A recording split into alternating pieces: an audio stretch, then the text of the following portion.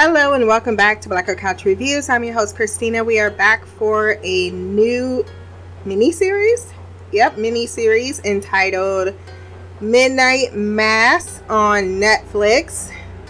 Of course, it's been out for a few months now, if not the better part of a year. But it's been sitting in my Netflix queue and I finally have gotten my way around to it as I eagerly await the next show from the creators of Dark. I thought, why don't I check out, since I went ahead and watched the others, Mike Flanagan TV series, let's go ahead and finish out his trilogy he has going on Netflix. I've heard great things, even though I don't know anything about it.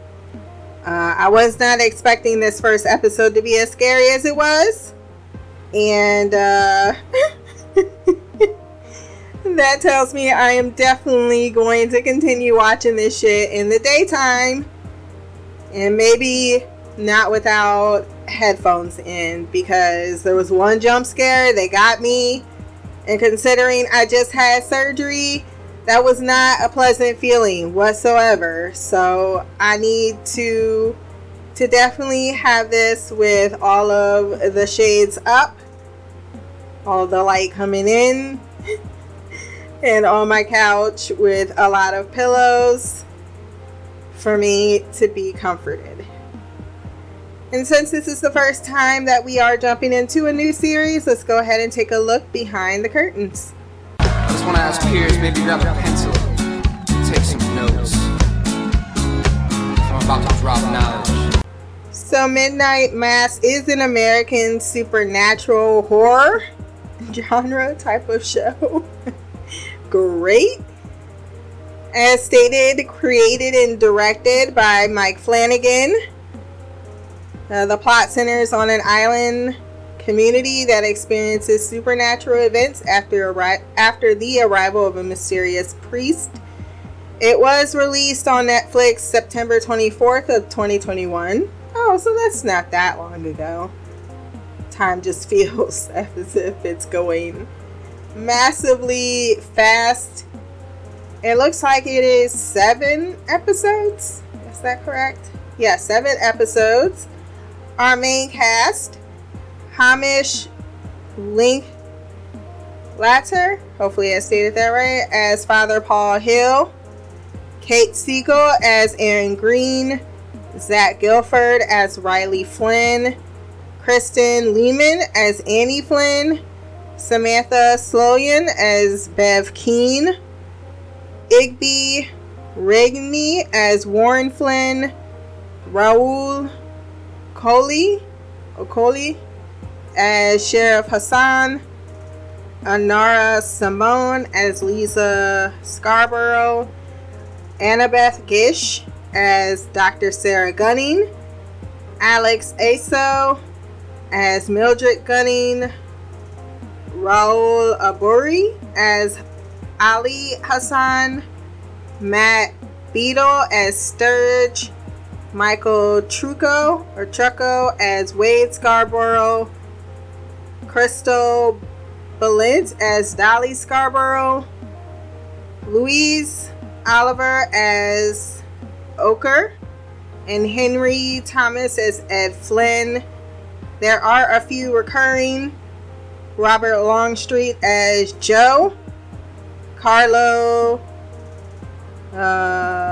Gugino as Judge, Quentin Beauclair as the Angel, whoever that is, Ebony Booth as Tara Beth, and John C. McDonald as Bowl. And then we have the theme music composer is the Newton Brothers. Executive producers, as well as Mike Flanagan, are Trevor Macy and Jeff Howard. And I think that we have given all credit where credit is due. So let's go ahead and dip into this episode. Okay, let's get it. Bitch, let's get it. Book 1, Genesis, I gave a 9 out of 10. I like the premise of the show. I like where it's going to be exploring religious faith, the loss of religion, and whatever the hell is about to be going on around religious people, because I feel as if that is in what's the word I'm looking for? It's a recipe for disaster. So I am curious to see how this unravels. We do open on a head-on collision where the drunk driver, Riley Flynn, is handcuffed on the side of the road, watching as the paramedics try to resuscitate the woman thrown from the other vehicle. However, she dies. Still slurring, he begins to pray, but is interrupted by the paramedic checking on him, asking why you're telling, or asking for forgiveness. I don't know the exact prayer. Why does he take the kids while the drunk fucks always walk away with a scratch? Amen to that shit. I enjoyed how the rest of the episode really touched upon that idea. Yeah, he walked away with a scratch, and it doesn't seem as if it affected them in the same manner, but it does. He then pleads guilty and accepts the sentencing of 4 to 10 years in Illinois Correctional Facility and $141,000 in restitution to the family. It's just hard to hear a price tag be put on a child's life in court, no matter how much that is. I'm sure something from the other party that is owed, but it's not nearly. It was a terrible accident, but it still was a decision that he made to get behind the wheel while he was intoxicated, and he cut short someone's life. In jail, he gets photos of the family and a Bible where mom has written out Genesis 39:21. But the Lord was with Joseph and showed him steadfast love and gave him favor in the sight of the keeper of the prison. And she wants him to know that she will always love him and that God is with him. Alone, he can't escape the sight of the woman he killed. And I love the camera tilt, the shift there. They did it a few times in this episode. 4 years later, Crockett Island, population 127, just enough to kind of avoid inbreeding, but not nearly enough for me to ever consider staying in a place with so little population. And you would think as an introvert I would enjoy that, but I do not. I like to get lost in the crowd. I don't want to be out in the fucking middle of nowhere as a fucking target with nowhere else to go. Plus everyone's gonna be all up in your life all the time. There's nothing else to do but be in someone else's life. Riley's mom is eager and happy to see him released from prison as he speaks to her on the phone, with Dad less so, putting on music to drown out their conversation, and when that doesn't work, goes outside to smoke. Leave me alone. Drunk as fuck, bitch, you dumb as fuck. Running other bucks down. Leave me alone. He was sentenced 4 to 10 years, and he got the minimum amount of time to be served. And that might feel as if a ripoff too, because it is, in a sense, vehicular manslaughter, I believe, or vehicular homicide. No, I think that's when you intentionally try to hit someone with your car and kill them. Yes. So I think it is manslaughter. However, that pretty much is how the system works. I mean, he had a clean record if this is the first time he's ever been in that type of trouble. But there's definitely a discrepancy in the system if this was, say, a brown or a black man, and this was a little white girl that was killed. Warren, Riley's brother, leaves to hang out with his friends, ignoring all his mother's hinting. I'm not too keen on the soundtrack at this point, just to let y'all know. I'm sure it's appropriate, but it's also cringeworthy. I just don't like that type of music even close to my earballs. He bikes through town to meet friends and Flynn. To meet with friends. Wait, no, not Flynn. Oki. Because I thought his name was Flynn in my notes. And my notes were very, very limited because my arm movement is very much still so. So Ollie at the docks. Oki gonna say you didn't invite Aladdin, did you? That's racist! They're there to buy weed from Bo, who gets spooked because Ollie's dad is the sheriff. And they need to make sure he doesn't narc. He's like, fuck my dad, is that what you wanted me to say? I'm like, guys, he's trying so hard to fit in. It's obvious he won't narc. And it's Oki who waves the bag around when they stop by to invite Lisa to hang out. She prefers not to smell like cat piss, just as her mother comes out to shoot that shit down anyway. And we find out that she is in a wheelchair. The new priest brings in a heavy looking trunk of some kind. Once again, the angles where they choose to shoot. There is a banging before he unlocks said chest.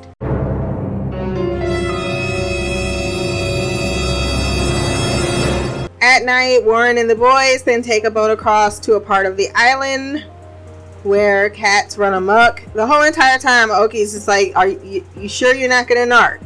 Dude, how many times are you gonna ask me that?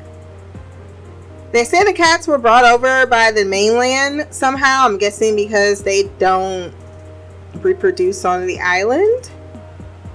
Something flew over, and other than, oh, that was a wingspan, no one reacts. And this is Caucasian people for you. Once there, Oki reveals Warren has a crush on... Is it Lizzie or Leslie? I feel like I wrote it two different... Lisa. I need to remember that. Calling her roller girl, then saying no offense. He remarks it must suck being confined to that chair. They exchange stories about their brothers warning them away from this particular island and how they weren't to follow them, but one day he did and caught his brother fucking some girl. As the sound of cats shrieking increases, then he flashed that light and we saw those glowing eyes look at him. I'm ducking and everything, died in the house. I got scared. I dropped my hot pocket. That's the part that scared the living shit out of me. And hopefully I don't see that shit in my dreams tonight. Annie is the only family member the next morning greeting Riley home. Monsignor Pruitt was supposed to be on board to meet Mrs. Keene, aka Bev, BKA bitch, but he is not. She's like, he said he was going to be on the breeze, not on the other one. And that one dude was like, yeah, you know, he must have just slipped past me since you insist upon him being on this ship and I'm telling you he not. Erin gets an ultrasound. She is 20 weeks pregnant and has a reaction to seeing Riley returning home while her OB pities the mother. Sarah's mom comes in and mistakes Erin for her mother, Peggy, who has passed away.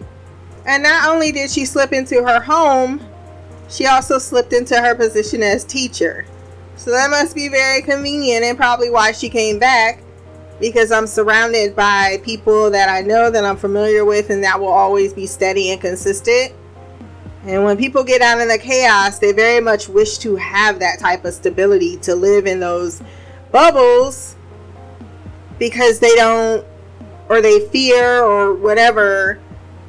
Life can definitely shit you out, and it is hard. So some people like to return to that simplicity of not having to overthink anything on a daily basis. And that's not to say that they aren't, you know, educating themselves or so on and so forth, but there's a certain mandated routine, because they talk about prison in this episode and how everything's regimented, and you kind of feel the same way with this town in a way. because especially when it comes to the church, like it's this particular day, that's why you wear green. You know, everyone seems to be of the same mindset when it comes to particular ideas. So that's what I'm kind of getting. It's a convergence of the same idea versus a massive diversity of ideas, which can be a little bit more chaotic.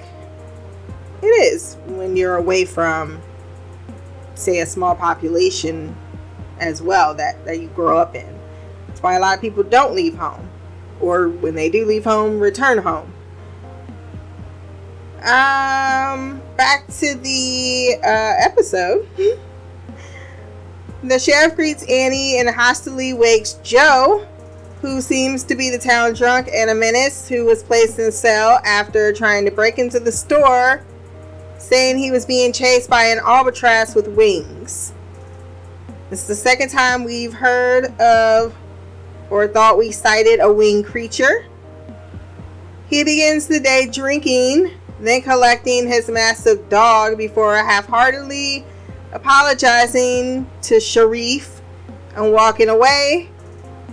Miss Keene isn't too fond of him or his daddy or his dog.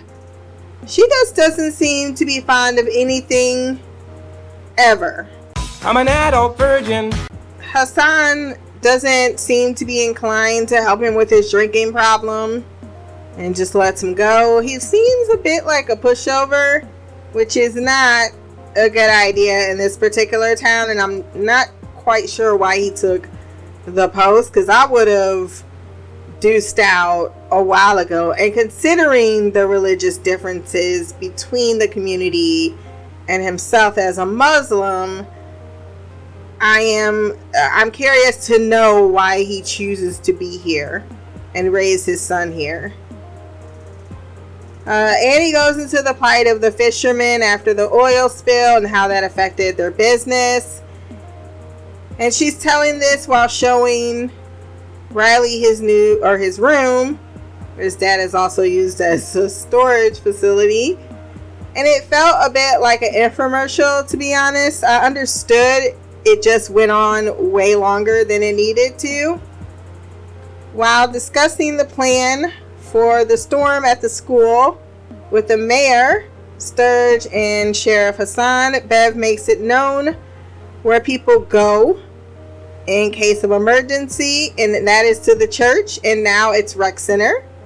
That unless he intends to locate a mosque, he'll have to hunker down with them as well. I swear to God, you stupid bitch. And while everyone in the room can see this is not like she's overstepped, no one actually corrects her.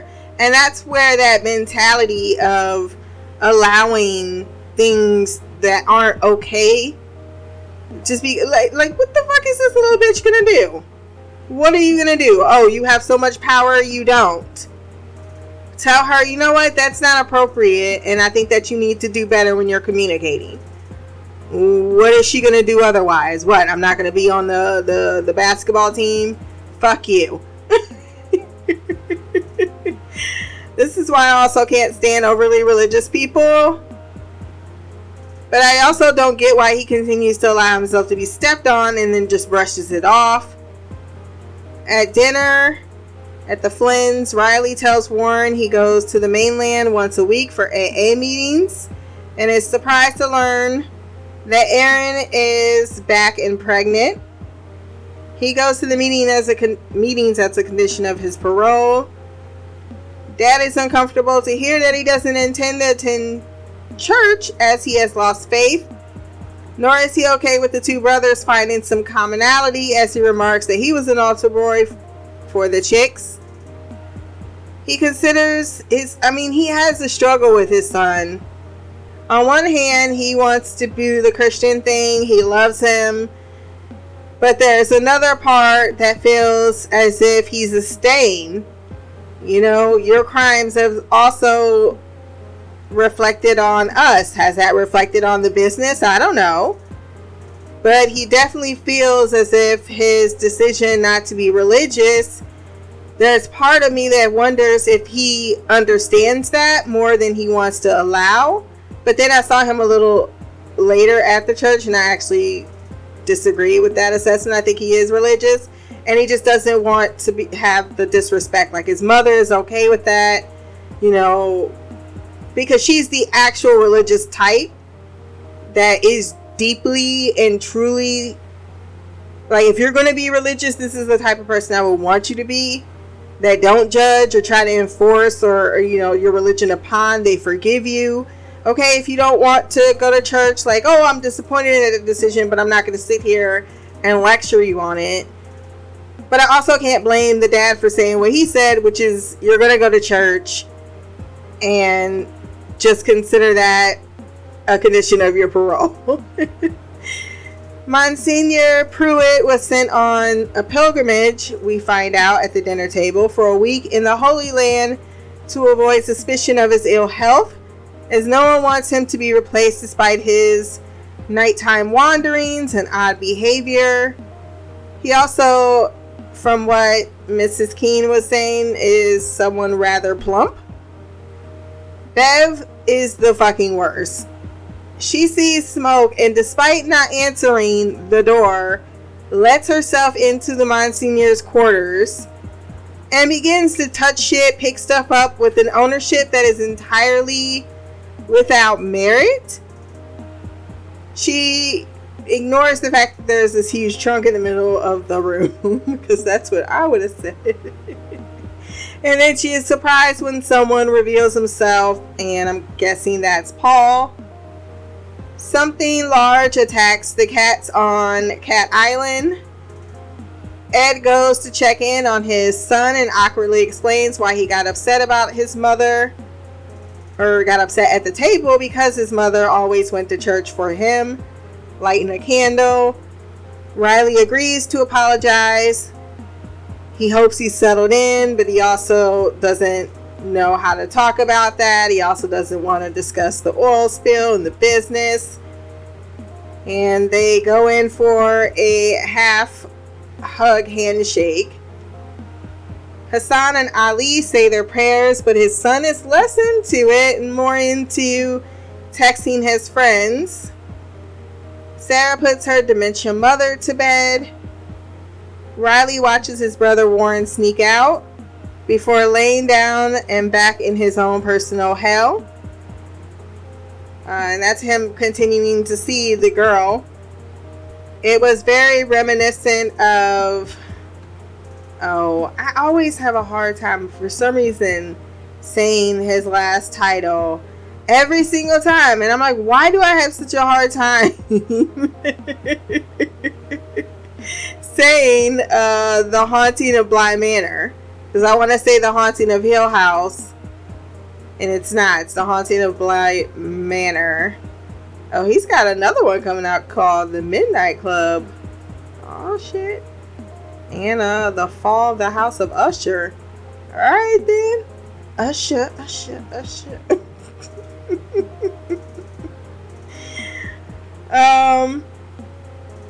But I know he had to feel very nostalgic in that moment. Like, oh, and especially when his brother spots him, like, oh, hey. It's like, you know what? Be a kid. I remember when I was that. Oki and Warren prepare for the sermon the next morning at the church and meet the new priest. Riley eyebangs Aaron from his side of the pews. Hello, it's me. The congregation meet the new priest, Paul Hill, who is there to fill in for Pruitt until he is better. Turns out he wasn't so healthy on his pilgrimage, and now he is in the hospital recovering on the mainland.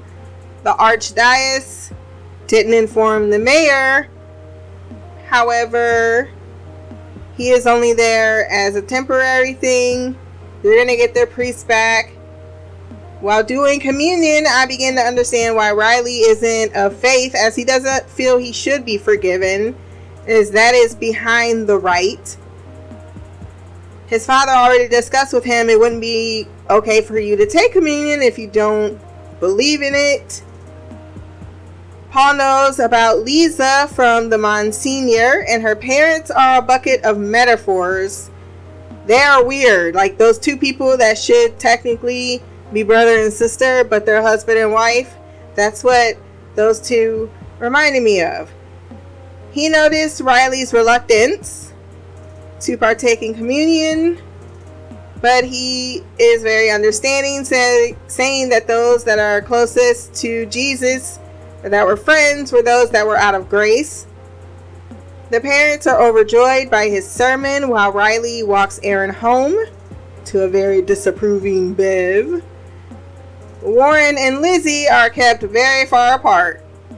They keep giving each other eyeballs. Like, I would love to hang out with you, but I'm afraid that we come from two different worlds. I'm gonna put on some Street Love by Lloyd in a minute. The two former sweethearts catch up on life after escaping this one and returning. She went to New York. He went all over the place, got into investment banking, blew it, then became an alcoholic and got into drugs until the accident. She was married, also is pregnant, and it's all a story that she does not share. He was the altar boy, and after searching for God, became an atheist. She was the atheist and now is religious. I'm sure her baby little foot has something to do with that, because she says it saved her life. And I think there is something to the idea of not being nihilistic. There are things in life worth living for and worth believing in. Bev comes in to chastise Paul for wearing the wrong colored chasuble, as he should be wearing green. But maybe he wanted this to be a special occasion, because I guess that's the symbolism behind it. But I loved his remark of it was better than my pajamas. Shut your bubblegum dumb looking ass the fuck up. By the end of this series, I need someone to slit her throat. She has to live on a predominantly white, like this personality type, predominantly white island. Because no brown or black people would have allowed for that mouth of hers to continue to move in the manner in which it does. They would permanently stitch that shit out. They would just, one would take it for the team. Alright? Like, we gonna, no. We ain't talking about killing. We talking about Kanye Westing your ass. At Aaron's home, she asks how he is, and he doesn't know. He is just breathing with no purpose, and is rather borderline suicidal, as he's just living but not really living. He has nothing to offer life. He can't get a job. His life is over. Worse, he thinks that his life should have ended that day. He talks about how in jail or in prison, life was very regimented, and she tells him basically take it one step at a time. Just wait out the storm and then take it from there. With the storm coming, there is something very chilling about Paul's calm as the lights go out. Riley spots what he believes is Father Pruitt outside, and despite no one else confirming in the family, goes chasing after him on the beach, only for him to suddenly disappear. In the morning, among the wreckage, they opt to go to the rectory to check on him. And of course the boat, Dad's like, yeah, I don't believe that it was him out there. But I'll go check on my boat. And find on the beach a shit ton of dead cats. This is fucking scary and gross, okay?